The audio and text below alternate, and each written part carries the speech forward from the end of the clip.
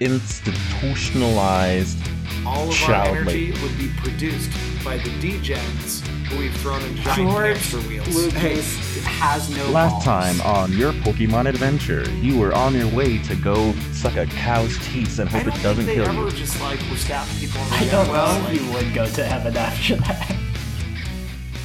Hello, welcome to Last Three Brain Cells. My name's Lucas. I'm here with Jeremiah. Hey, what's up? Cool. And Sammy. Where's my beer? I'm here. Damn it. I don't know where it's at. Yeah, I think I should go grab it. It's calling my name. Well, if you have a second, you can run over there while I explain what we're doing today. What are we doing He's going to today? bring us down. He's going to bring us down to the last two brain cells. Yeah. I don't know if mine's functioning. We might already be down to one.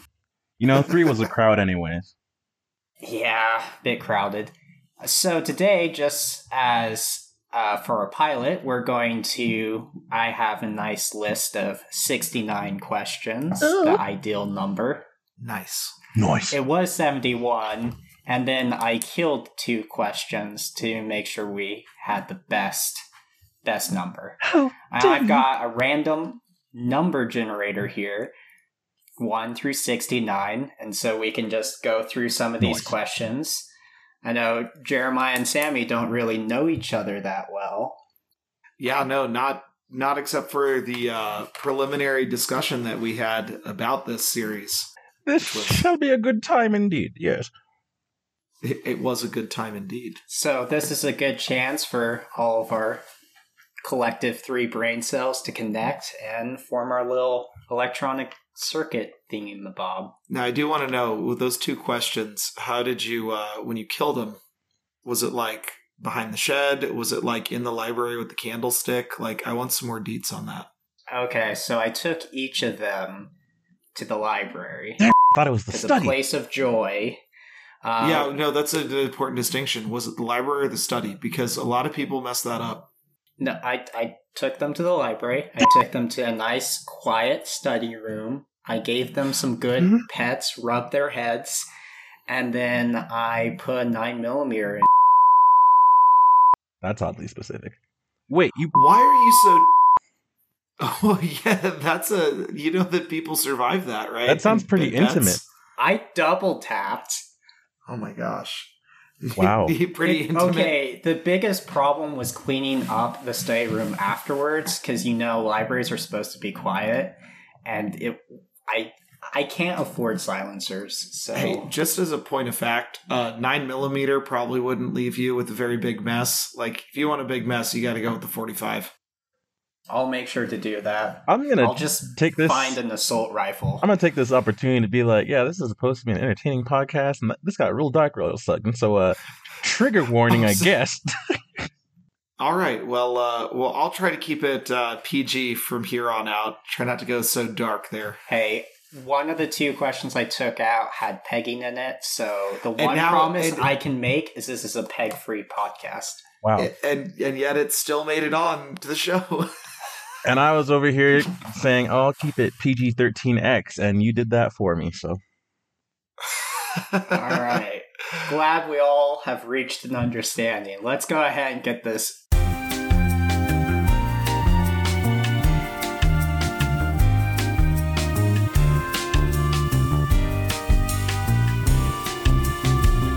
All right, so random number generator. Number 9. Lamest place you've ever been and why? Ooh. Lucas, college comes to mind. That place where we met so long ago. Yeah, a lot of bugs on TU campus. Okay, wait, TU. Like, I'm sorry, where did you guys go? University of Tulsa. Okay, but, like, it's boring because of the, like, lame because of the bugs, or lame because it was, like, college? It's like a small university, so not as much going on, not as big of sports as, like, like, for example, KU. Okay. Pretty easy to have, suffer from existentialist crises and extreme boredom and nihilistic purviews of life. But yeah, it was still a college experience. While I did get that, the campus is very pretty, so a lot of late night walks, considering the universe and the end of everything. Yeah. And when he says the campus is really beautiful, he's talking about the architecture, not the people. Oh, well, I mean, you did say it was like in the middle of the country, and that tends to be a little less, I don't know, it just is. Just is. I used to live out in California, and my friend told me when I moved back, he's like, "You're gonna notice now." Like, what am I gonna notice? You're gonna notice everybody's got an additional like 70 pounds in the Midwest. I'm like, there's no way.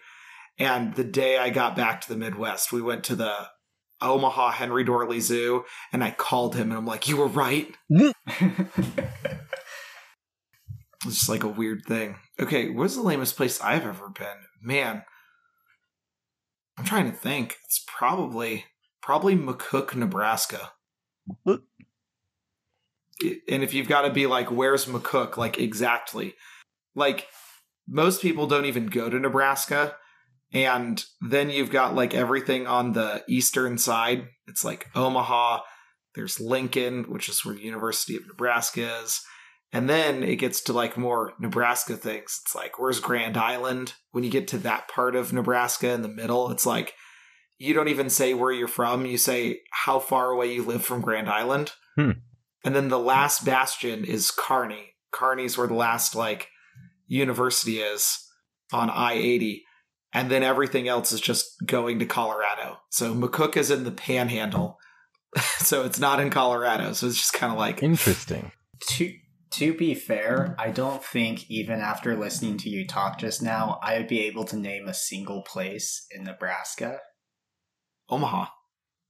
Okay, I can name one. Yeah. Give yourself a little credit. Yeah. Maybe Lincoln. like couldn't name 3. Yeah, couldn't name 3. Can anyone say any of the other things I named? I'm definitely gonna remember. There you go. See, we're at 3. So we've increased it. Yeah. But yeah, McCook. They've got some good food there, but it's like, yeah, I don't know. It's just a small town, couple thousand people. What type of food do they have there? Is Well, it they like have Southern style? Or like... They just like different stuff. They had a good brewery there. It's like where this train station used to be. My aunt and her family lives out that way, so when we went to go visit for Christmas, she took us over there, and like it was like really good pizza. And I've been to some places with some bad pizza, so. So you go to a train so you can get railed in more ways than one. Well, train station. Hey-o! So, yes. Yeah. All right. Do you want to do the next question, Jeremiah? Well, sure. Unless Sammy's got anything more to add about, like, did you ever go to a place that was lamer than TU? I feel like I've been to individual locations that were more lame, but they're not coming to mind. So if I think of something, I'll jump back in with an outburst. Yeah, sounds good. Sounds good. All right. Let's see what question number 2 is. Man, we're staying near the bottom of the track. We got number 15. I just closed that. I'm so sorry. It's okay. First 3 things you would do if you became a dictator of your own small country. I love this question. I think that the floor is yours, man. Okay, well, I'm wondering if I should start with the best things or the worst things, you know? Would you be a good dictator, or would you be a bad dictator? How would you define that? I think by the nature of being a dictator, you're already in dictator realm. Like, to me, that's a negative. Well, I mean, I'd be a benevolent dictator. Like, a monarchy is either the best form of government or the absolute worst, and it all depends on whether you're a good monarch or a bad monarch. It's like democracy's the safe middle zone where we don't function very well, but we also don't have to worry about being beheaded on the street. But a monarchy isn't the same as a dictatorship. What's the difference? It's one person who holds all the power. Yeah, that's a great difference. I think the answer to that is actually that monarchies are like supposed to be like appointed by a higher power. And also, you normally see some type of parliamentary government aspect to a monarchy, where there's a dictator is basically one guy and the military who enacts all of his bidding. Okay, so my first act as a monarch would be executing all of Parliament so that I can effectively be a dictator. Okay, so we've answered question number 70. What would you do if you were a monarch? Okay. Cool. Man, 2 birds with 1 stone. So much forethought. That's why I took it to the library. And okay, Sammy, so you have clearly already thought about this. I have thought about this. So as a totally non-crazy person, I think there are 3 things I would do that would go on some order of absolute craziness. So I think the craziest thing I would do is have some sort of institutionalized child labor. Now, hear me out. It wouldn't necessarily be child labor, but like... Well, hold on. Wait, you're starting off with it wouldn't necessarily be. Because, they wouldn't necessarily be harmed in the process. So here's the thing. We don't know that. It would only be... very safe. It would be institutionalized. Diapers at every station. So no. The earliest you could go would be like, say, late elementary school, early middle school, when you're like, you're 9 years old, you can take directions, and for the most part, you're in charge of your faculties, right? Barring people who, for one reason or another, really could not do this type of work. It'd just be simple and safe, like assembly line jobs. Like, hey, you just teach the kids, hey, put these 2 Legos together and then put them back on the line, right? Some stuff like that. Maybe some product testing stuff. Where it's like, hey, kids, today we're going to try out a new toy, right? Nothing too crazy, right? Something for maybe an hour, maybe 2 different shifts, right? There would be a recess area and like food breaks, right? There would be a whole like session where you talk to like a therapist, and people can actually check in and see how the kids are doing, right? Never in like a dangerous scenario where there's like pinch points or like stuff like that, right? I think it would help some of the people in the lower class in terms of childcare and daycare, right? Because now your child is in a safe and supervised place while you're, trying to work as many jobs as you need to make ends meet. I mean, also we could talk about increasing minimum wage to an economically sustainable point, right? But that's a whole other situation. And, as you grow up, you basically, by the time you get to high school, you already have trade skills. You have high schoolers in some places of supervision where it's like, all right, you already have experience watching over children, right? So by the time you go to university level, you already have skills. If you don't want to go to university, you already have trade skills that you can bring to whatever trade, right? All right, you're a high schooler, it's your sophomore year. Maybe you're already doing apprenticeships with electricians and plumbers, and stuff in construction. So by the time that you are at the age where you can decide to go to college or not, you have skills, you can already make some sort of living for yourself. And I think it'd be a great way to train the youth, instill good values like hard work, duty, deadlines and stuff, but do it in a very protected, supervised, institutionalized and regulated way that could, build some good citizens. That's what I'm saying. You could call it like, what's the word I'm looking for? What's the we're talking about basically like kid internships. So let me clarify here. Your first act as a dictator would be to do a slight altering of the American educational system. Sure. Just like, hey, STEM classes, well, we're just gonna take out like music and we're gonna replace it with applicable trade skills. Right. How to be an effective factory worker from the age 10. And that's the thing where it's like, depending on what you want to do, and it wouldn't have to be absolutely mandatory. If you're a person who, wanted to pursue a field, there would be opportunities for you to pursue that field, right? If you're like, hey, I don't feel like doing this, it's like, all right, well, here are a myriad of other fields that you can try. Maybe you intern at like like a videography company and you learn how to use cameras and stuff. Maybe you intern at like a science facility and you learn about beakers and explosions. I don't know what science people do. I just have my degree in that field, but whatever. Today, we will learn how to build bombs. Some of you may not have fingers, but worst case scenario, if you lose a finger, you get extra pudding cups for the next month. See, this is why we have regulations, so stuff like that doesn't happen. It's the interesting thing there is I think you've just described, like, in a way, Germany's education system. I mean, they have experience on, a wide spectrum of government. Well, they do that, like, in middle school age, they start to be like, hey, you know what? Here, you're going to go to some trade schools. Hey, you'd be great at this. And they just, like, prep you for life, unless you're going to go into a field of interest in the university level. Now, my question is, because you can make laws and structures, but how are those going to be enforced? What if you have a kid who just wants to, do nothing and has no interest? What direction do they go in life, and how are they, nudged along in that direction? Well, the cool thing is that they'd still be able to contribute to society even if they don't want to do anything. Because at the end of the day, it's like when you have a system in which everyone's effectively useless, nothing gets done. No longer, you don't have any goods or services left to provide because no one's doing anything, right? So if you wanted to be like a complete degen, right, I'm sure that there are certain facets where we could, I don't want to say put those people to work, but utilize their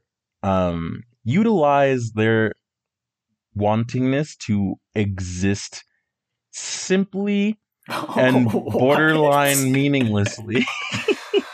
You know what? Actually, hey, I'm still a dictator here, okay?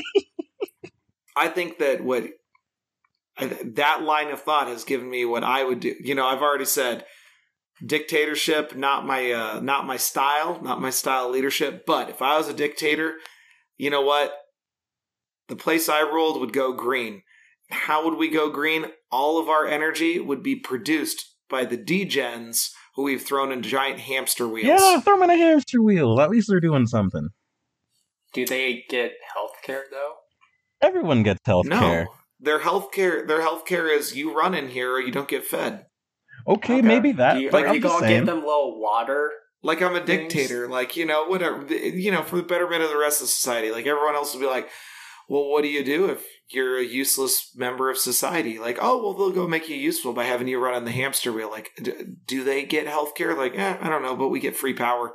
They make the Wi-Fi run. I mean, we need healthcare for the hamsters because they make the Wi-Fi run. You got to take care of your hamsters. Now, hamsters are cannibalistic. So man, you keep going all these dark places. No, it's just like, okay, so hamsters' mothers will often eat their kids. In a similar way, can parents send children to the hamster wheel as punishment? Like, you've been grounded a couple of times and you haven't learned your lesson. Time to go provide for our great dictator, Jeremiah. I mean, a temporary punishment would be absolutely terrible. Temporary. So would the parents designate a certain time period under which... I mean, those kids don't have healthcare, though, as we've established. So what happens if the kids, trip and fall and break their face or something? Yeah, give them a little healthcare. Yeah, if you have a broken face, you still got working legs. Do we have privatized, healthcare? Can the hamsters use their parents' healthcare to, even if they are just, a degenerate hamster? Hey, look, man. This is the great part about being a dictator is I don't have to put in all these like rules and laws. I can just be like, today I feel like that kid's fine. You're getting on my nerves. Away with you to the ocean. Take him to the farm by the ocean. All right. So I think my first act as dictator is I would find the most enthusiastic person to address the problem of overpopulation. and tell them to go fix it. But what if they develop a conscience that prevents them from making hard decisions? What if they already had a conscience that prevents them from making hard decisions? Well, I would go for someone who is eager, so they probably need the power emotionally, or they don't have emotions. And if they fail me, I'm a dictator. I can just, send them to the library and get a new one. I like how we've just reached a point where we solve all of our issues by saying, hey, I'm a dictator. See, because I know I don't know enough to solve all these problems. I can see things like, oh, there's a lot of hobos in this park, and I can come up with a solution. Probably not a good solution. Hamster's wheels would be a good solution for that. But it'd be easier if I just find people who know more and lack the consciousness that I might have to solve all the problems for me. I would have my small council, like in Game of Thrones. They would all have their different delegations. And if they make me unhappy, well, I'm the king. I can just... The library will become a very... It's like you either know what you need to in order to do your job, or you're gone, You send people to the library to learn things. I think Sammy made the best point that now we're just solving our problems. Like, hey, I'm the dictator. I get to do what I want. That's I think we've fallen into the trap of modern dictators. Like, just I can do what I want. Like, whatever. I'd also put most of the money into my military, because you gotta have a strong peacekeeping force in order to make sure that your citizens are happy and obedient. And that your hamster wheels are running. If the hamster wheels stop, then so does the whole society, and everything falls apart. And then I don't get to play God anymore, and I don't like that. We've risen up. We've risen up from man to monarch to God. I would love this for us. I would be the Jesus of that society. Oh my! Except instead of promoting good things like peace, I would promote obedience. I would promote fitness, though. That's what hamster wheels do. Obesity would not exist because no one would have enough food to become obese, except me. So one obese person would exist. I don't think it's physically possible for me to be obese. Lucas, where there's a will, there's a way. I have such a low, hunger drive. I don't know how to describe it. I don't think... Appetite? There we go. Master of words. And yet, every time I see you, you're just grabbing food. Well, that's because that's the first time I've eaten all day. Oh, because it's the first time you've left the house? I don't have a house, but yes. You left the domicile? Oh, there we go. The domicile. I think that's the other thing, though, where it's like, one of the biggest issues that I feel like we have often in civilized society is that we want to respect people's rights, but then it's like, how can I when you're in a room of people and everybody wants to do the right thing, and you don't have the ability to overwrite a person who is simply either being non-contributing or actively acting against the greater good, and you're not willing to go against them. It's like, what do you do, right? That's one of the tough things about being in a democracy, where it's like, hey, we have a lot of great things we want to do, but sometimes there are people who are acting against the more wholesome agenda. And when you lack the ability to find an agreement with the people who are going against everything you want to do, you reach a standstill, more or less, right? And we can talk about all the moral gray areas of like, hey, here's a good thing I want to do that might actually be terrible for a different person or a different group of people, right? But there are certain, as we like to say in the States, unalienable rights and atrocities that were like, oh, this doesn't fly no matter what. But then it's like you get into the weeds, about stuff like that. And in situations like that, assuming that the person is benevolent, a dictator would be pretty nice. Just be like, hey, sit the down, we're doing this. Hey, this didn't work. Let's try something else, right? Um, Isn't there like a book called The Prince? I can't remember the name of the guy who wrote it. oh, Machiavelli? Machiavelli. Okay. Yeah. Doesn't he just like talk about different forms of government in that? And Yes, but The Prince also, like, people take it as like a treatise on like, yes, this is how I should run things, and it's like a satire. Yeah. Like low-key. All right. Well, collectively, we have three good first orders. Child labor. Happy about that. Hamster wheels. Not exclusive with the first one. And, establishing a small council to handle a lot of problems. I feel like the small council thing is like, it's just delegation. It's not necessarily dictatorship. That's what you do as a ruler. You delegate your duties onto other people. Well, yeah. Under pain of death. Okay, the pain of death thing makes it a little more clear. It's like, I just need to figure out, like, okay, this person handles a lot of the finances. This person handles child labor. This person handles healthcare, if it exists. And, so on. It exists! This person handles the dishes.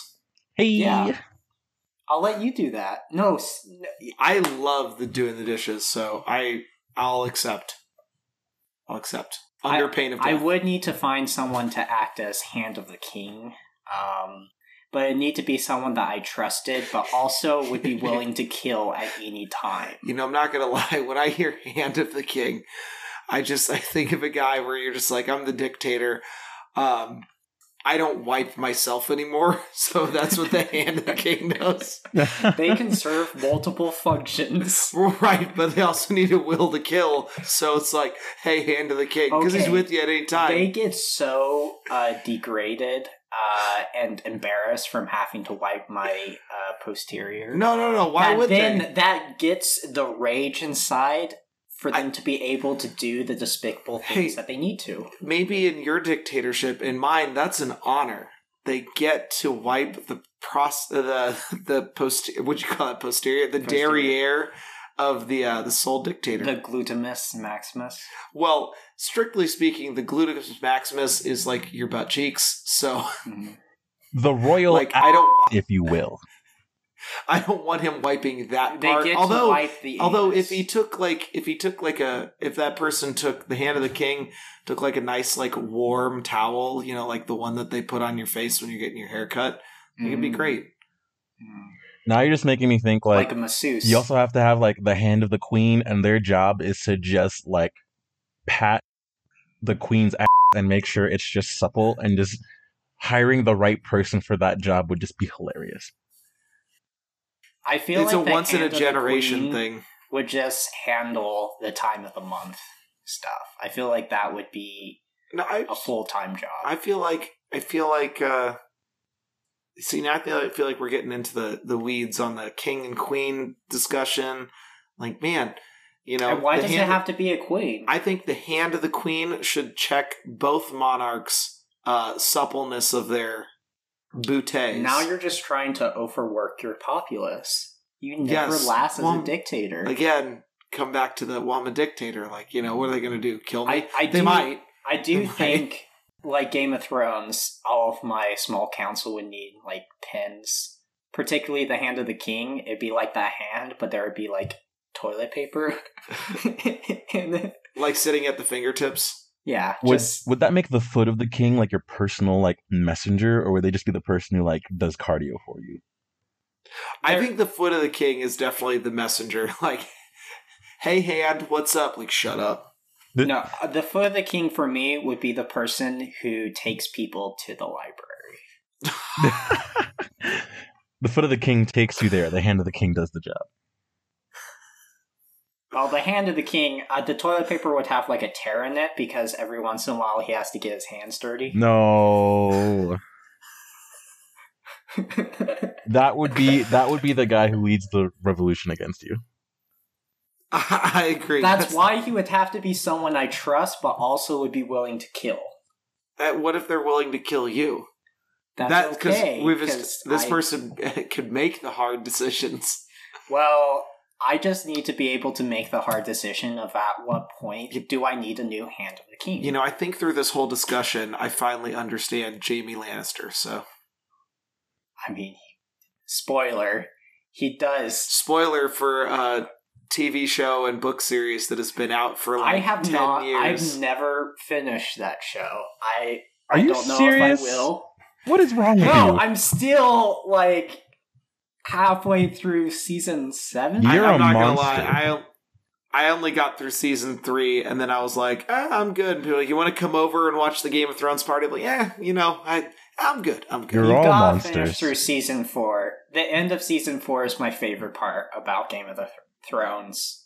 At least so far, through like halfway through season 7. Yeah, but now there's enough of it that I'm like, there's all that. It's like when I didn't watch Lost when it came out, or Breaking Bad, and people are like, hey, this show is amazing, you gotta go watch it. There's like 7 seasons. It's like 100 hours of entertainment. Like, that's a big commitment for me.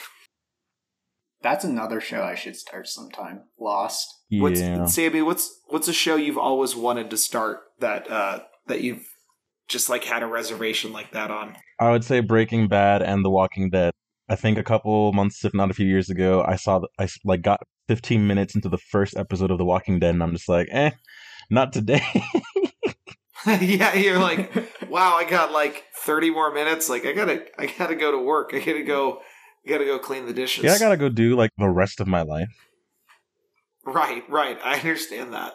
I got bored of The Walking Dead after like 2 seasons. It just felt like the same thing over and over again. I do want to give it another try eventually. Yeah, I don't know. I think I watched the first episode like when it came out on AMC, and I was like, So how many decades ago was that? I don't know. That was like early 2000s, right? Or mid 2000s. It's like 2006, 2007. I don't know. We probably look it up, but yeah, I remember when that was. But yeah, I watched it because I watched the first episode of Breaking Bad as well. And I think we stopped like, it was back in the day where you still paid for cable. I mean, I think people still do. Oh, really? 2010? Yeah, it's not as old as you thought. Well, I mean, it's still 12 years old. I mean, if it was a child, it wouldn't be able to vote, so. By the definition of it being a child, I think that's. It would be young enough, it'd still be cute, and that would almost make up for how annoying they are. One more time for the people in the back. Dang. You know, actually, thinking about shows you never finished, I am a huge Avatar The Last Airbender fan. Whoa. I finished Avatar The Last Airbender, but I watched like The Legend of Korra as it came out. I even own like the every season box set. I still have never watched the 4th season. I've never like completed the series. Of like after season 3, like I'm good. Not sure how much you're missing out on there, bud. See, and that's what I've heard. Like I've heard that repeatedly. So like when me and my girlfriend were watching the series, because she had never watched both series all the way through, so we sat down and watched them both. I was like, we got to get at least through the end of season 3. She's like, are we going to watch 4? And I'm like, let's see when we get there. And once we got through the end of season 3, she's like, yeah, you know what? I think I'm good. I'm like, yeah, I'm good too. I have very strong feelings about the 2nd season of Legend of Korra. Well, yeah, I mean, it's not good, in my opinion. I mean, you got anything to tack on there, Sammy? I'd be hard pressed. I think for what it was still entertaining. Did I absolutely need to see it? A few scenes were absolutely worth it. The ending was very controversial, and I'm on the side of that it wasn't as great as it could have been. I think it's still worth the watch, at least to finish it out.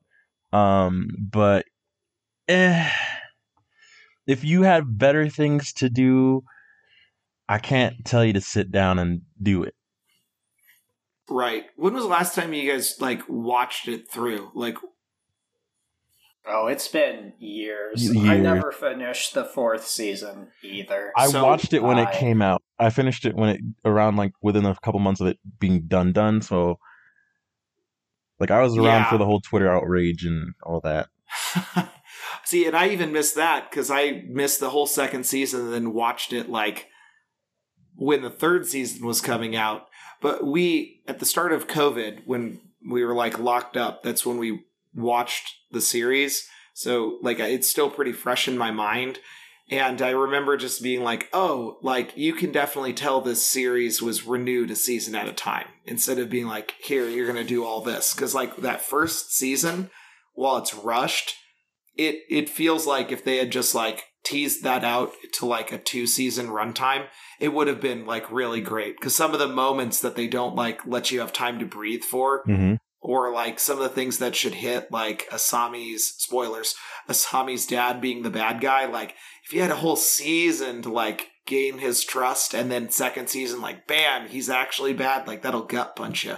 Yeah, but it has all these great moments, just not enough time to like build into them. So I think if that first season was 2 seasons instead, it would have been just right there. That story, that core story is actually like pretty good.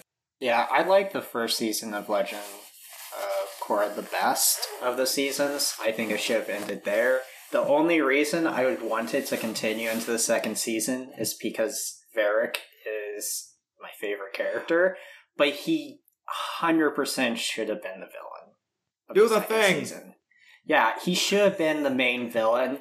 And the fact that half of the season was spent teasing him as a villain and building him up to be the villain, and then there was no payoff on that, is I think the biggest thing that makes the 2nd season such a disaster. There's a lot of other things, like the I don't remember which pole he is, the spiritual guy who's trying to open the portal, being, incredibly boring.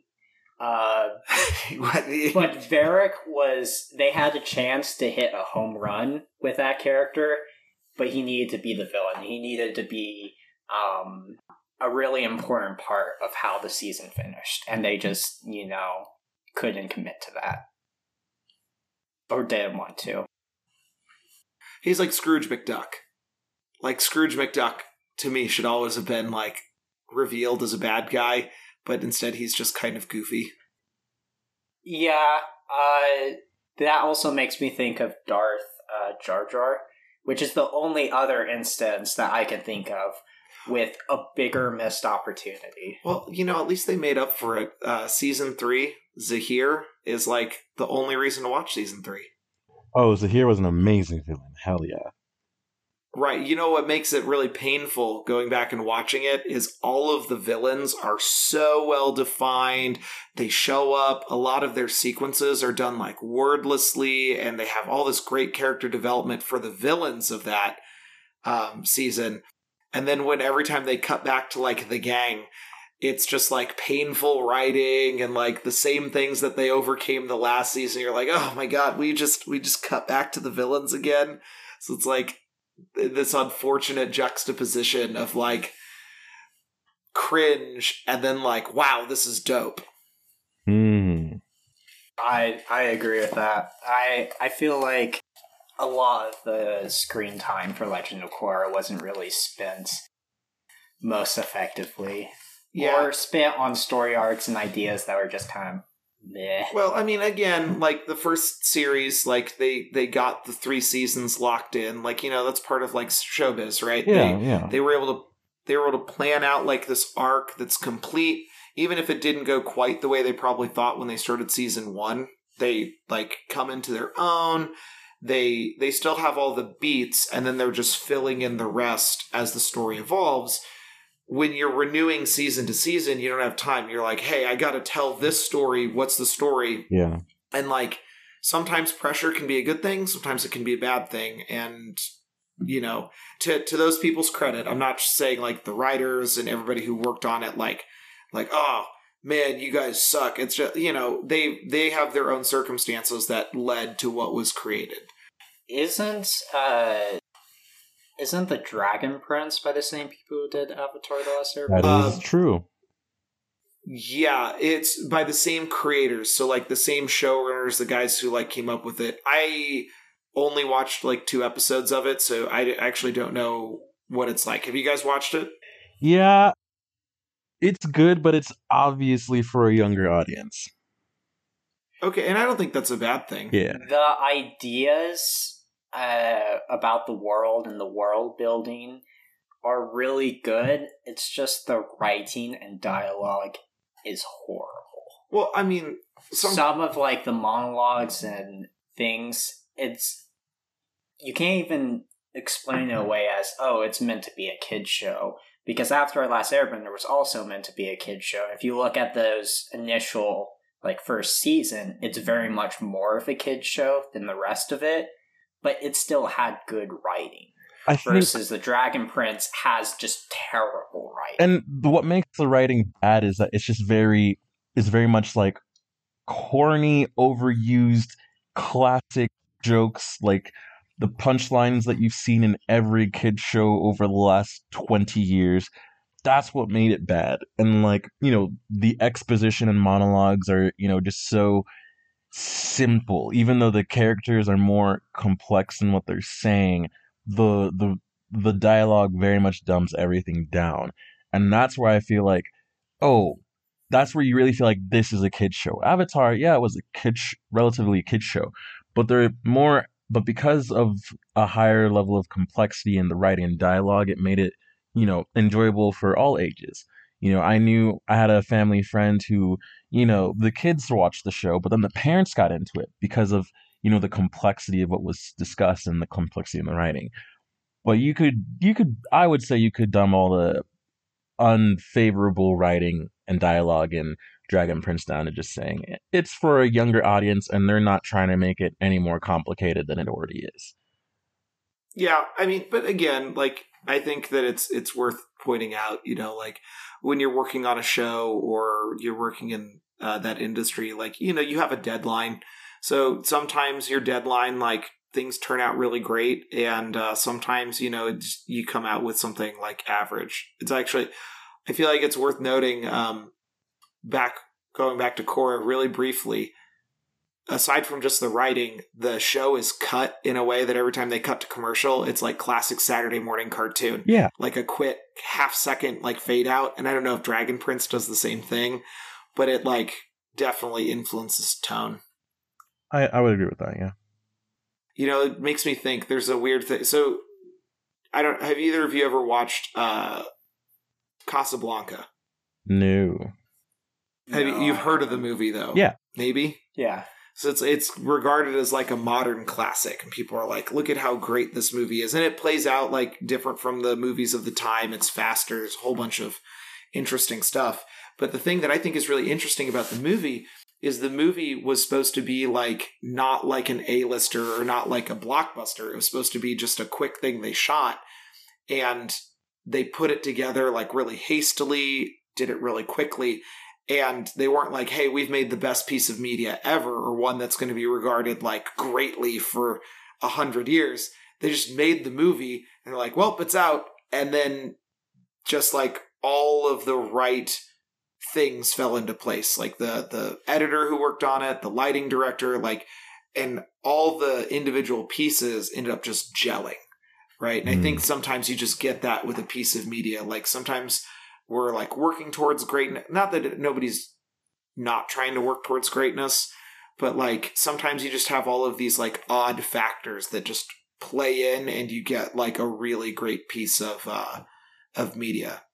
Kind of like,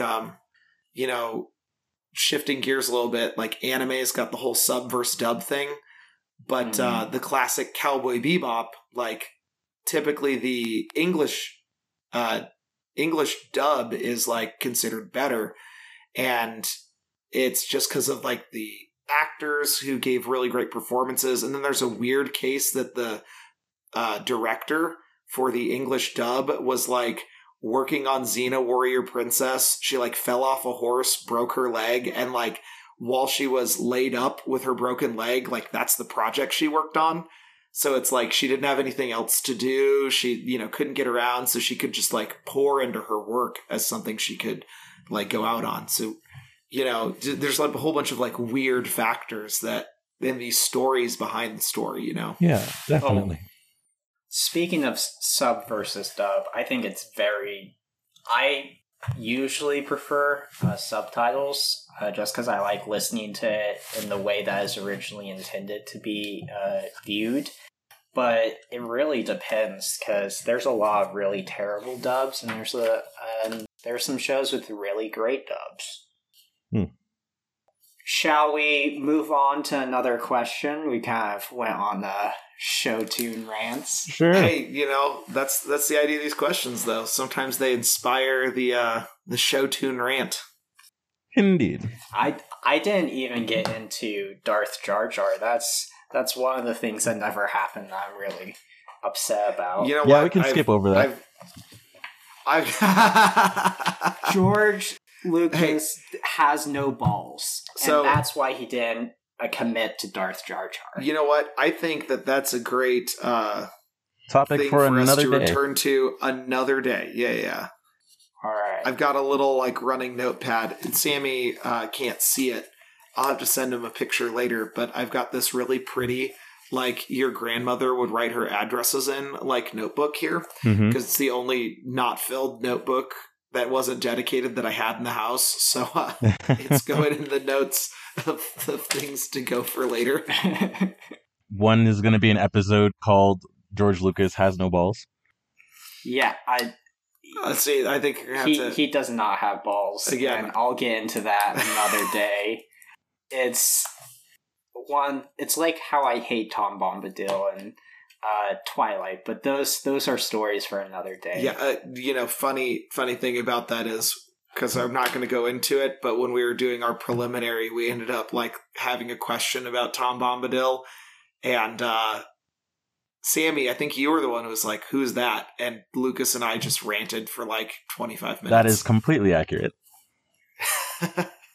So anyway, the next question 25, who was your favorite starter in Pokemon? Oh boy, let me tell you. Let me tell you something. Let me tell you something right now. Ain't nobody gonna convince me that you could get any better than my brother Totodile. Totodile, bro. Alligator on all fours, punch you in the face. Let's go. See, I've almost never played Pokemon. The only Pokemon that I've played is the Pokemon Go to the polls. You've been shortchanged of a lifetime, my friend. So I don't even know Pokemon names. I don't think Pikachu's one of the starter Pokemon. Nope. Because he's one of the only ones I know. I think Pikachu gets in on a technicality with Pokemon Yellow. Very, very strict technicality. I guess. Yeah, it's one of those things where you'd also have to like region cap this question because it's like, oh, who's the best starter in Gen 1? Gen 1 and Gen 2.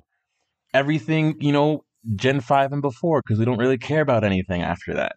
Like, it's a loaded question.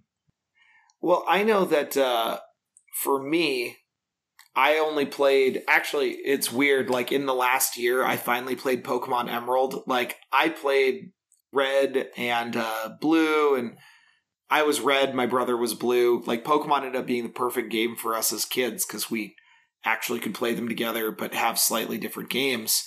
I hadn't even gone to Gen 3 until this last year. I will agree Totodile's cool. I'm a Cyndaquil fan from that game, however. I'm a fire starter at heart. But, That's kind of hot. I think for me, part of the Pokemon debate for starter, it's like, well, hey, too, are you just talking about the starter strictly, or are you talking about its evolution chain? That's a good point. Starter Totodile, like, that's a pretty good one. Totodile's a good all-around starter, like first and final form. Right. I really like Cyndaquil, like as its cute form, and it's fine as it evolves. It just doesn't get any different, really. I'm a real fan of Emerald, though. Torchic, like once it turns to Blaziken, like there's something about like a Taekwondo, like fire flaming Pokemon chicken. that's really cool. Dog, like the chicken cooks itself. What more do you need? You know what? I never thought about that. A self-cooking chicken. Like, you're totally right. Yeah, that Torchic, it's like a one-biter. The Torchic, in terms of eating food, is probably like the marshmallow experiment straight out. Like, hey, do you want to eat this one marshmallow, this one Torchic, this one bite right now? Or do you want to wait for it to evolve into its second form where it's got those sweet drumsticks? What's great about this, because I can see Lucas's face, is he has no idea what these Pokemon look like. So he's just hearing us talk about, the sweet drumsticks. Like, he's like, what are you talking about? All I know is that one of them looks like a chicken that's on fire, apparently. That is Torchic. That's what I've gathered.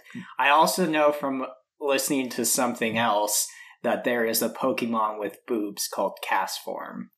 It doesn't have... No, it's a cloud, dude. It's a cloud, dude. They're cloud boobs. They might not be substantial, but aren't they? Nope, they're not. It's just a cloud. No. It's a really interesting Pokemon anyway, in that it is, indeed. It changes, like, its typing based on the weather. Like, yeah, and you can change that in a battle. So it's like a prostitute saying whatever you want, babe. No. No, there's like some strict rules. It's like somebody who's like, no kissing, heavy petting's okay. I don't know. It's like there's some strict rules. Yeah, involved. It's like no kissing on a Wednesday, no hand stuff if the sun's out, kind of deal. If the sun's out. That's a great specific rule. So, is it a creature of the night, then? Nope. No. It has, like, a daylight form.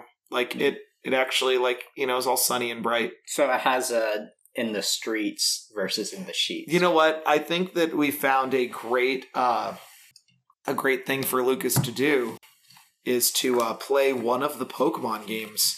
And we'll call it the Lucas Report, where you report on what's happened and give us your take on the game. I like it. All right.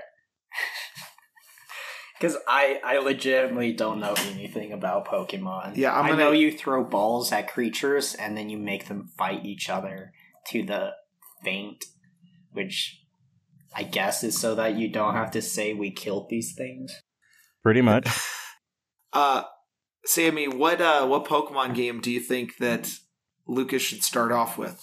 Okay, depending on what's available, I think as much as I want to give him like some of the best games to start with, I think something less amazing would be great so that the best games can, be known and respected as being the best games. So I would say a solid place to start would be Ruby, Sapphire, Emerald, and then from there, Diamond, Pearl, Platinum, and then from there, maybe we start looking at probably Gen 5, and then swing back around to Heart Gold, Soul Silver. You know what? I've heard that Heart Gold, Soul Silver is actually a wonderful game. Yeah. I forever have loved just the straight up Gold and Silver, but apparently in the community, like everyone agrees it's like the worst game. Yeah, it's really interesting in that way. Like in the community, apparently Heart Gold and Soul Silver are regarded as two of the best games ever, especially as remakes. And then when Alpha Sapphire and Omega Ruby came out, they also like got themselves way up there as one of the best ever / best remake Pokemon games. Yeah. Well, I mean, some of the remakes make sense. Like, as well as playing Pokemon Emerald, I played the Gen 3 return to Gen 1 of Fire Red and Leaf Green. Yeah. And like, you know what? Some of the quality of life updates were really great. Amazing. The one quality of life update I hated, but I'm sure some people loved, was when you boot up the game and it gives you a recap of your adventure. Yeah, that was pretty I was like, annoying. I just want to... That was pretty But annoying. you know what? That's good for some people though, like especially people who If you haven't picked up the game in a felt, long time, that's really nice. well, it felt geared towards like a younger audience, like in the way that like, hey, you're in an RPG, here's what your objectives are. Like, so to remind you every time, like, hey, don't forget, here's your objective list, buddy. Yeah. Last time on your Pokemon adventure, you were on your way to go suck a cow's teats and hope it doesn't kill you. Wow, are we really going to talk about Whitney's Miltank? Yeah, we're going to talk about how Whitney had absolutely nothing, and all the thictitude and attractiveness went into the monster she sent out to destroy your team. Wait, whoa. Lucas, you're just going to have to play it. We're just going to have to play the game, man. On board. I am a little curious now. So, like, don't look it up on the internet. You just got to play it. Okay. Yeah, I agree. I think, because as somebody who jumped into Pokemon Emerald, I think that I didn't know that the gym leaders are a little harder, a little more difficult, that jumping into, like, Omega, or jumping into Ruby or Sapphire would be the way to go for Lucas. Mm-hmm. Okay, but this might be the only Pokemon game I play, so I wouldn't hold back on we don't want to give you the best yet. Because well, the thing about Sapphire and Ruby that make them so good is that they're great. Like, they explain everything to you, but they don't like hold your hand too much. Yeah, definitely. They're just like an interesting region. Like, it's after all the Pokemon games I've played, being only Gen 1, 2, and 3, it's probably the best starting place. I would have to agree. All right, I'll have to get started on that. I feel like we should pull up really quick, like, just pictures of all the best starter Pokemon to come back to this question, and just have you look at them and just eyeball it and be like, I like that one. Yeah, we have to give him all the first forms first for him to pick, and then we have to give him all the final forms for him to pick. So before, after seeing the second form? Mm-hmm. Yeah, here. So let's answer this while we're pulling this up. Is Sammy, what's your favorite final evolution? Like, favorite final? I think in my head I'm trying to do process of elimination of which ones look absolutely stupid and then which ones I felt were absolutely useless. Like, it's really easy to look at Gen 1 because, Charizard's a classic. But final form, I'm still rocking hard with Feraligatr, but if that's off the table, since I already brought him up, I would have to say, I have a special spot for Blaziken and Sceptile just because of my childhood. But I think off of design, I really like Empoleon. He just looks like a royal dick who's a penguin, but he's also got the power to back it up. Okay. Yeah, I didn't go to that generation, so I'm just looking at them now, and out of that generation, I think the giant turtle is also a pretty dope design, I will admit. Granted, personally, I had beef with him in the beginning, so that's the only reason why it's a no for me, but I did grow to respect him in the end. There's some character development there. Oh my gosh, I'm going to show my ignorance here. I didn't know that Greninja was the final evolution of a starter. Yeah, Greninja was, I honestly feel like he was like the de facto winner of that starter group, just because personally all the other starters in that group felt like trash. I wasn't a huge fan of Greninja in the beginning, but then I played that game and I'm like, all right, I got some respect for Greninja. But yeah, he's like the only starter that didn't look like garbage in that generation, if you ask me. I feel like the grass one started out with some promise, and then it just, someone took a shit and flushed him down the toilet, and he crawled back out to get shit on again. Well, his final evolution is spiky, looks cool.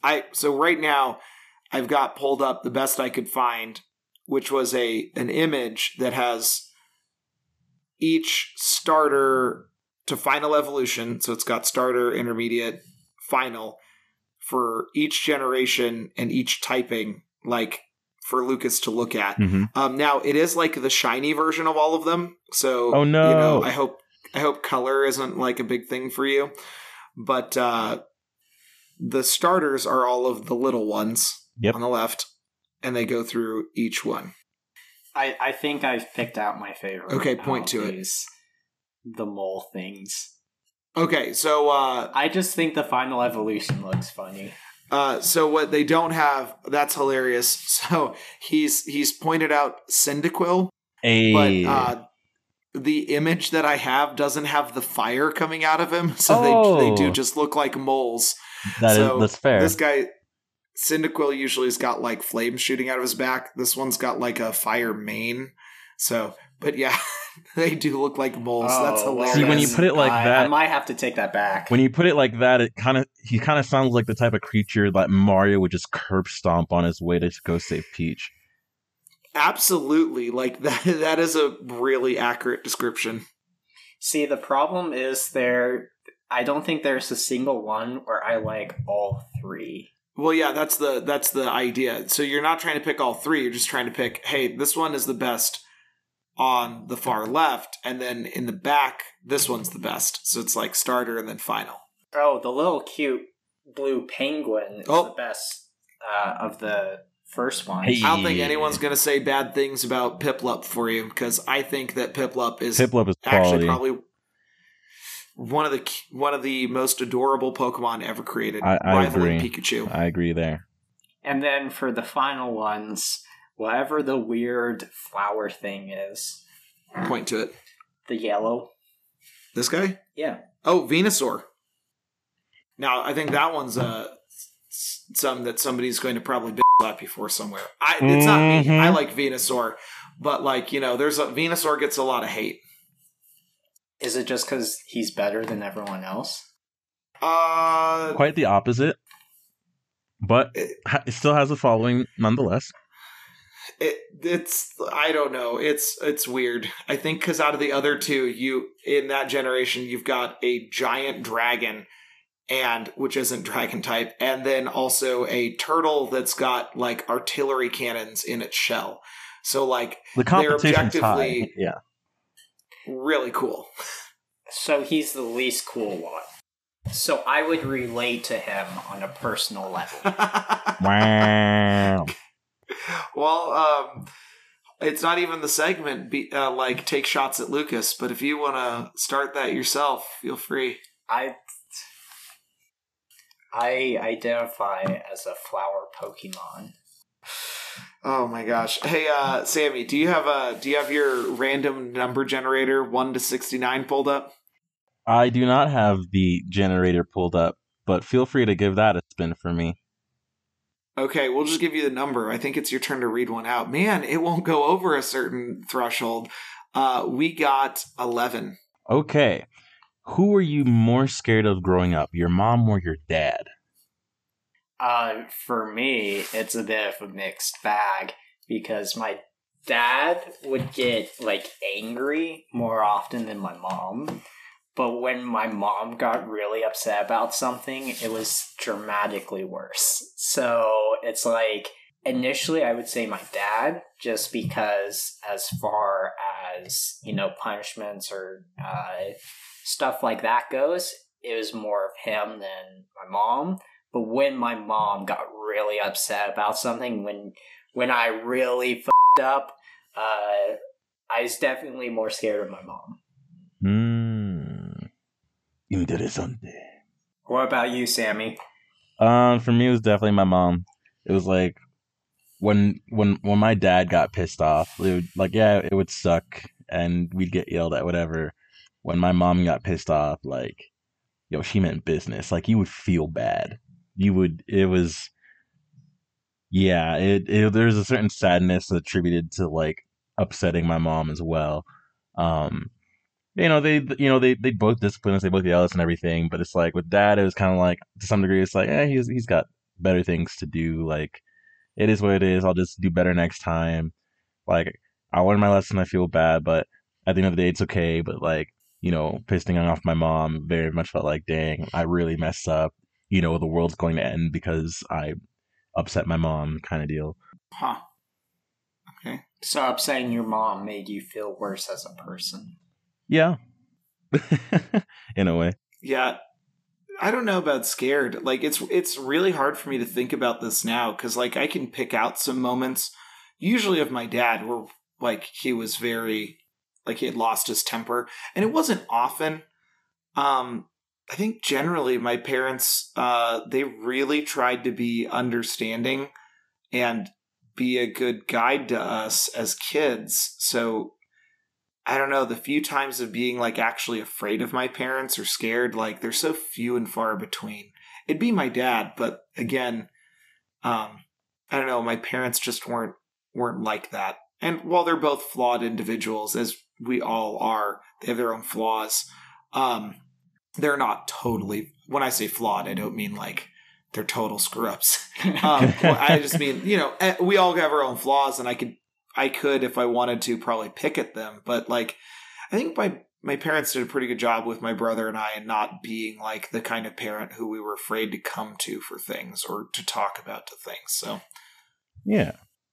I this like is how a very like personal question. I like how too. It's interesting. We go to different questions. We talked about the dictator messing around, but then we came to Pokemon, and it was like gloves are off. Like it's time to go deep dive. But I mean, that's something about our culture that we're all ready to talk about Pokemon. But when it's like, hey, you know, was there experience that was rough with your parents? Like, oh, absolutely, but I'm not going to talk about it. So, I mean, my parents were very good about solving kind of real world type problems. Like if there was a problem at school or stuff like that, they were very good about that. They were a little less on, weren't exactly the parents that I'm most comfortable talking to about like emotional, personal stuff. But that's about the biggest, I guess, dig I could do at them. Overall, I think they did a good job. I think there's an interesting point in that. Like, I think a lot of people, like just looking at generationally, what like my generation, and like, I don't remember last time we established that I'm a little older. By about I'll say by about a decade, but I won't tell you all how much. But I've seen 3 like decades. through 3 decades. Jeremiah's a vampire. He's actually 112. Yeah, me and Keanu Reeves are tight. Hey. I wish that was true. Man, Keanu's awesome. But putting a pin in that a euphemism?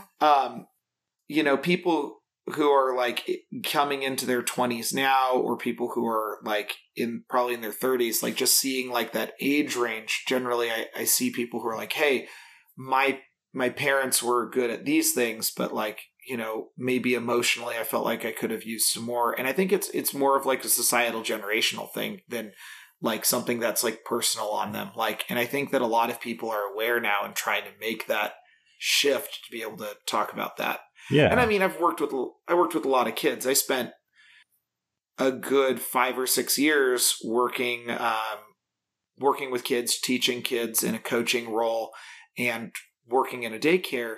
And like, you know, the way that your kids are to you are not how they are to other people. You know, that old phrase, like it takes a village to raise a child, is like very true. Cause like I had parents who their kids maybe wouldn't listen to them, and they were great parents, but like being a stranger or being in a different role, I could like command a different type of respect. And like for me, it was always like bringing it back to the parents, like being like, hey, like you treat me with this kind of respect, but why aren't you doing that with your parents? Like and that's not all kids either. Like this is over a wide range of hundreds of kids, but you know, so I think it's the parenthood thing's just a really complicated thing. Well, Definitely. You're a different person with every, you know, person you interact with socially.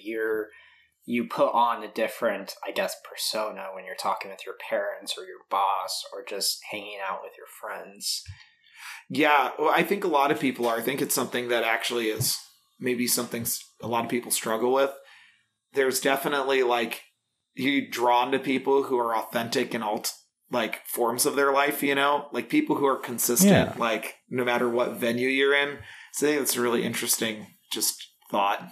But yeah, that's why I don't know how everybody else feels about it, even in this room versus anybody listening, but like that's why whenever I see kids like giving their parents a hard time at a grocery store, like sometimes I'll jump in and be like, yo, why are you giving your mom such a hard time? Like, she's like carting you around, trying to get you fed, and all you doing is giving her trouble. And it's great to see kids who just like stop and are like, a stranger's telling this to me. Like, what do other people notice? And, you get a varying reaction from parents, but generally I've had positive where they're like, hey, see, look, everybody else sees you're being a little crap right now. And like, I think this is the type of behavior that would, very easily be remedied by just the slightest bit of institutionalized labor, because you learn things like respect in the workplace.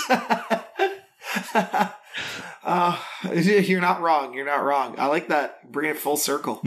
Full circle. Democracy. And if they don't shape up, into the hamster wheel. Into if they the still hamster don't wheel, shape fam. up, it's time for them to get some knowledge and go to the library. Okay, maybe not kids. Hey. Kids have a chance. In this instance, the library is not a kill zone. It's PvP is not enabled. See, Sure. all I'm thinking of is like a kid in school, like, all right, Johnny, you messed up. So while all the other kids go to the computer lab to play computer games, you're going to run the hamster wheel and let them play. So how do you like that? It's just like... They get to play Bloons Tower Defense. You get to pretend to be a balloon. And then, like, a kid just stops running on the hamster wheel. I don't want to do this anymore. And then there's just, like, some person in, like, BDSM gear with a whip, just a gimp mask and everything. Like, go! Whoa, man, we're back to No, it's like dark. Squid Game. You put Oculus Rift or some other, headset thing on, and so they think they're playing as one of the monkeys in Bloons Tower Defense. What they don't realize is the tract is a real thing, and there's, the bad kids are coming down the track. I think that defeats the purpose of punishment. Hey, let me just pretend like your punishment is actually good. Like, nah, let's be straight with it. I want them to be in a room that smells like an old boxing gym, and they're just like staring at like a wall where like the paint is peeling. No, the room would smell like flowers and other pleasant things, because it's a reward for the kids who are good. And the kids who are bad, they'll never forget that. They'll do anything. Are we talking about the room with the hamster wheel or a different room? Like, the room with the guy who's... The hamster wheel who's cosplaying as the gimp? Power the virtual headsets to allow the good kids... So it's like 3 stages. If you're a really good kid, you got all A's and you didn't beat up the cripples, you get to go and play Bloons Tower Defense in real life. If you're a bad kid, but also didn't beat up the cripples, you get to go to the hamster wheel. If you beat up the cripples or other undesirables of society, Bam. That's not nice, you're a balloon now. You have an inflated ego like a balloon. It's time to let the pressure out. Okay. So, moral of the story is, don't let Lucas become a dictator. I would pretty be much a great dictator. Well, it's to myself. It's funny because I think we've presented some simple solutions, and then you're like, hey, I see that, but let me engineer it a little better. And it feels very over-engineered. It's like when you're like looking through a house and like, or a fix, and like all somebody would need to do is use some like gaff tape or duct tape. And instead you're like, hey, I know what to do. And you see this like crazy contraption made of paper clips and glue. And you're like, wow, that works. So we spent a lot of time on this. Well, think about it. Let's say you're dead, hypothetically. Uh-oh. I think he's becoming the dictator. And you were not a good person. You made fun of Jill, and that's not nice, and little Jimmy, the cripple. And so you've gone to the bad place. You're in hell now. I like to imagine that hell is just full of Rube Goldberg machines of suffering. Because with so many centuries down there, I have to imagine the devil's just got more and more complicated in how... I mean, for the first, few centuries, yeah, you stab him in the dick, and that's their eternal punishment. But after a while, you get bored of stabbing dicks, and so you're like, alright, this marble's going to roll down this path, knock into this block, it's going to swing a crane around with a bowling ball on it, and that's going to hit you in the dick. One more time for the people in the back.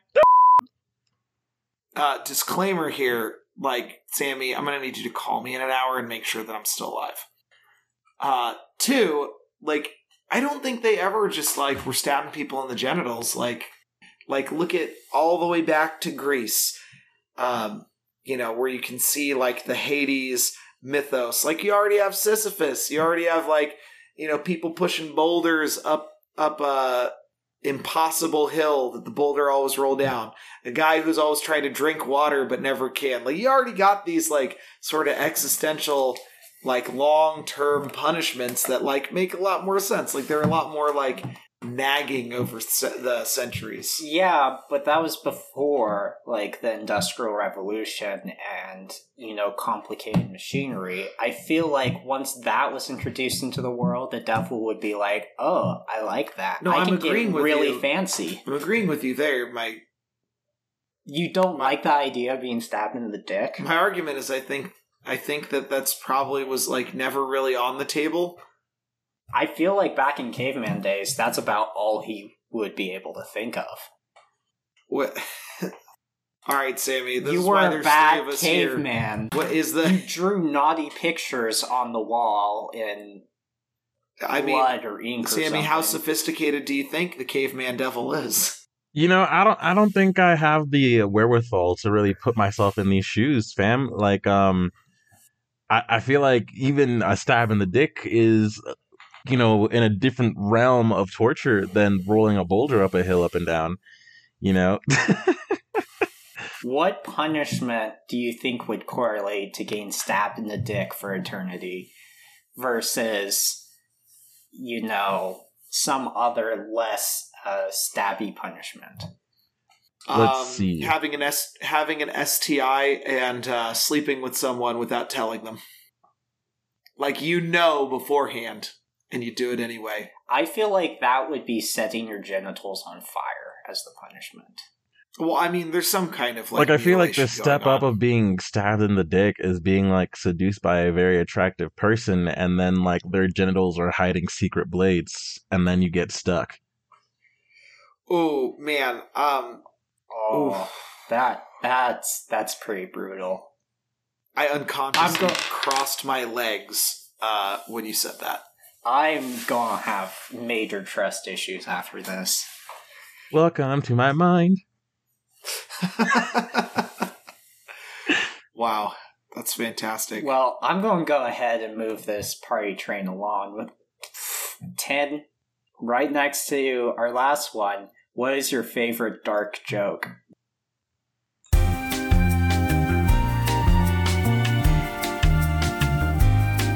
Man, that one hurts me more than the baby one, I think.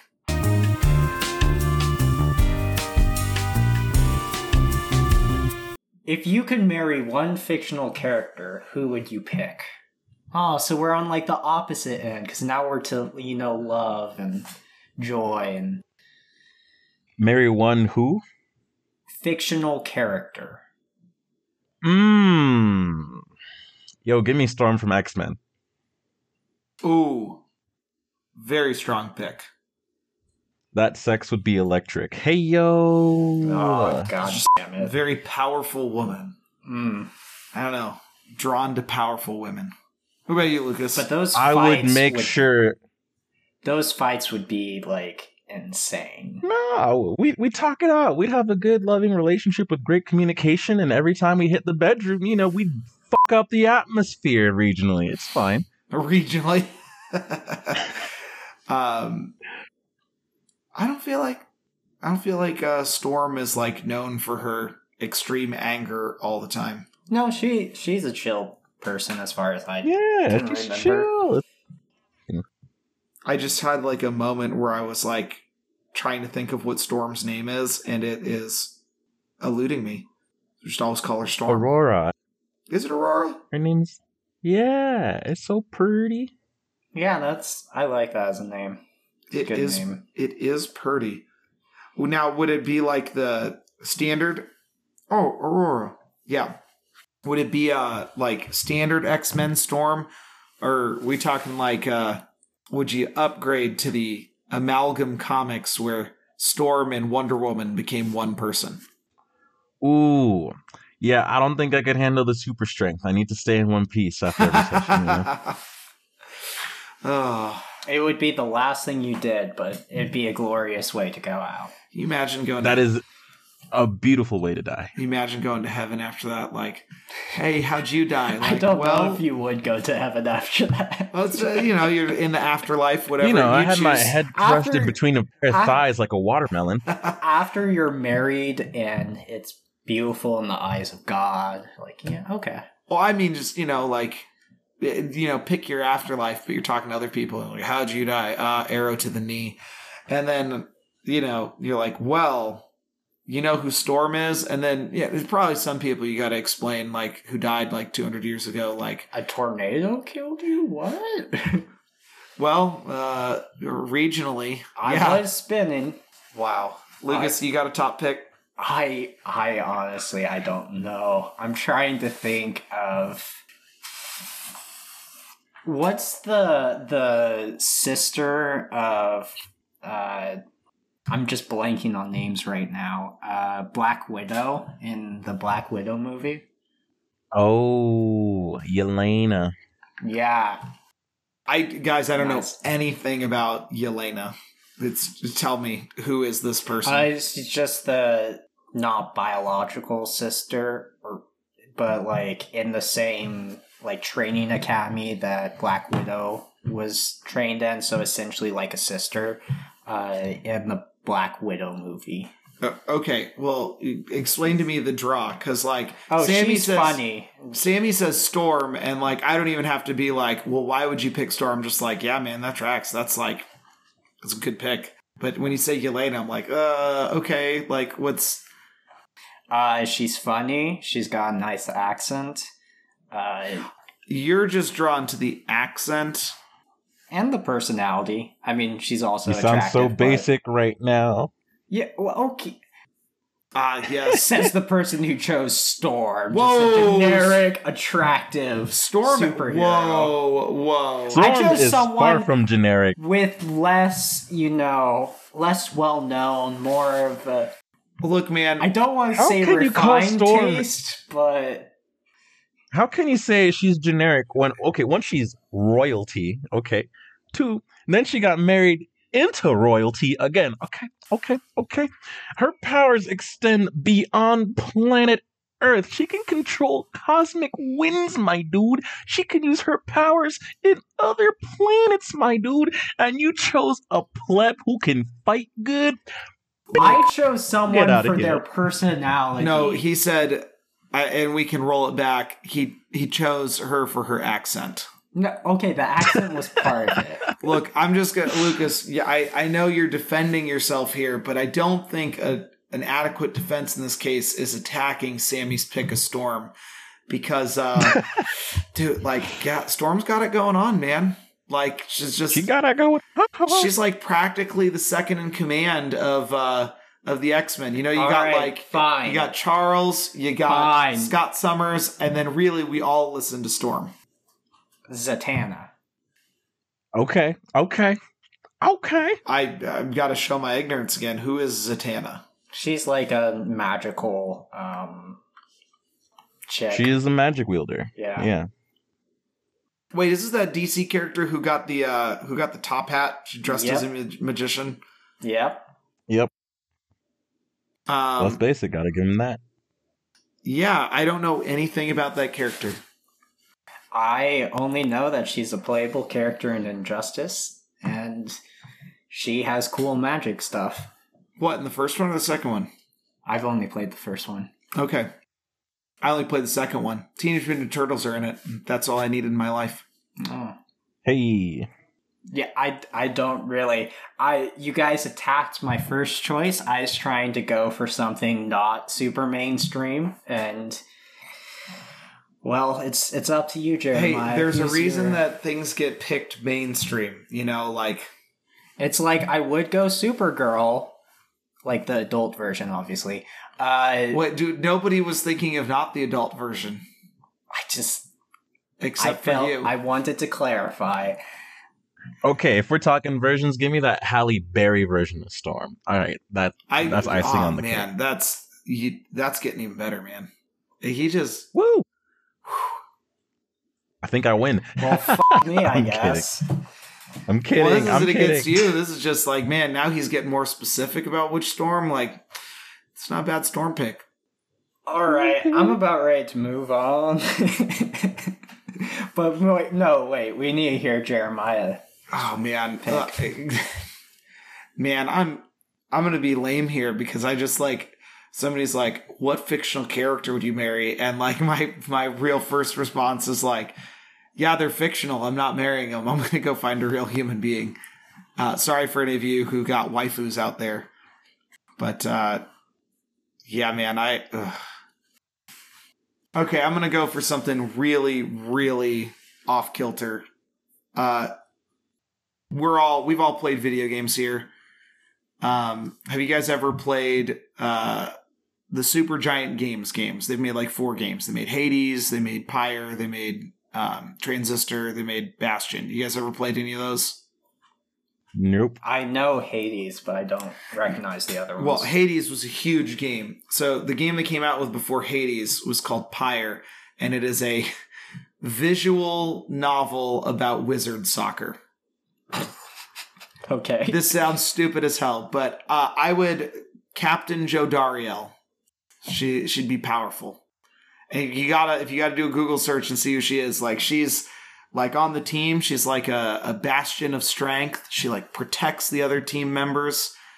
Yeah, that's it. She's been living in basically purgatory for long enough that she's transitioning from human into a demon. But I don't know. It's a visual novel, so you get to know the characters a lot. But that's an interesting choice. She's got giant ram horns, like because she's turning into a demon. Hashtag. There's my plug for Pyre, but I feel like that would hurt her neck. Well, like they become bigger, like the humans who are turning into a demon from being in the purgatory for long enough also become like physically like bigger, like they start to turn into like giants and grow horns. But yeah, Captain Jodariel. All right, that was a very interesting pick. And now anyone who's listening to this is like, what is this game? Wizard soccer? Like, what the heck is wrong with this person? It just sounds like Wizard Quidditch, soccer. but without flying. No, it's more like basketball. Like the game you can dunk and you can shoot. Look, it's a really weird thing. How is it like soccer then? Because they like move around the magic orb. They ponder their orb. Look, man, it's just like I was after their second game, I almost didn't even go for their third game because I got the second game at release and it was a little buggy and it was like not a great experience, even though the game was pretty good, but definitely not a smash hit like their first one. And then I read an interview with the president of Supergiant Games, of the guy who leads everything, and they're like, it was the era of AAA games that all looked very the same. They're like, well, don't you think you should make games for everyone? They said, no, we make games that appeal to people who buy them. We don't make games for everyone. I was like, that's a strong statement. I'm going to try your game because of that. Like, if you're willing to be like, hey, we're confident in what we're putting out. We don't care if it's not for everyone. I'm like, well, man, that's so ballsy. I'm going to buy it. Well, you can't make everyone happy, so I think it's a futile attempt to try and do that. Right. And you know, I think a lot of people get into that, like rut where they're trying to make everyone happy instead of just being like, hey, I'm going to make my vision. And I mean, like, there are other things in that interview got me. Like, they have a dog that you can play in the game who's got a mustache.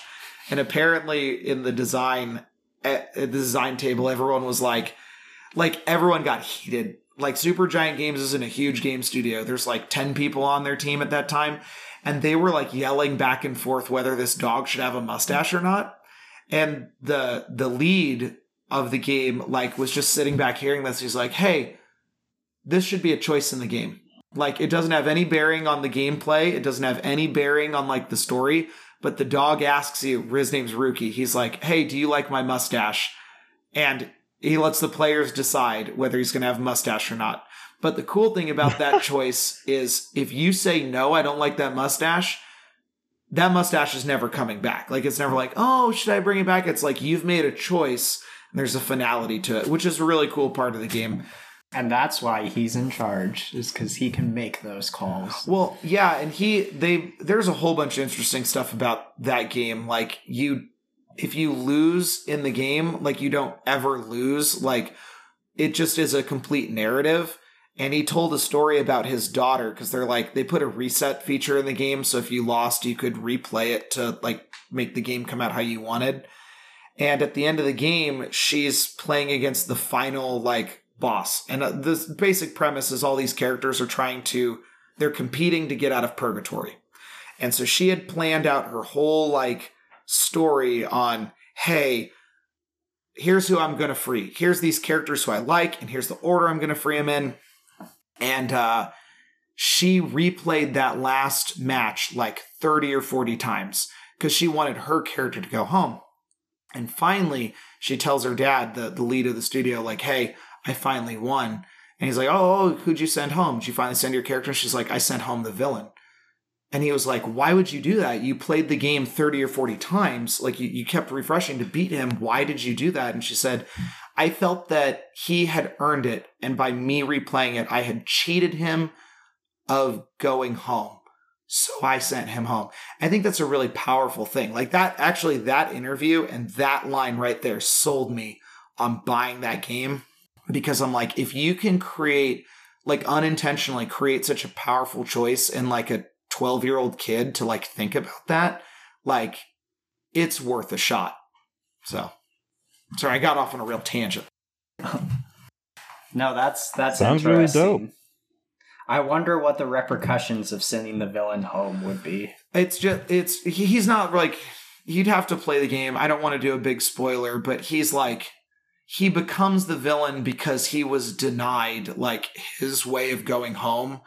And like, it's just, the game is narratively really good. Supergiant Games, their games have like real narratives that aren't just like, oh, here's the thing. Like they're like involved stories, kind of like Avatar: The Last Airbender. Like if any game studio has consistently produced games that are really good quality with story, music, it's been Supergiant. That's why they've like in 12 years, 14 years, they've produced like 4 games, but they're all quality over quantity. Yeah. Well, and they say like each game that they make, that might be the end of their studio. Like, so I don't know. Living on the edge. So I think we've been recording for about an hour and a half. You guys want to call it here, or? Man, I think it's time. Yeah, first time. I think so. Like, clip that audio and let's see if it came out. Let's see what we end up with. Yeah.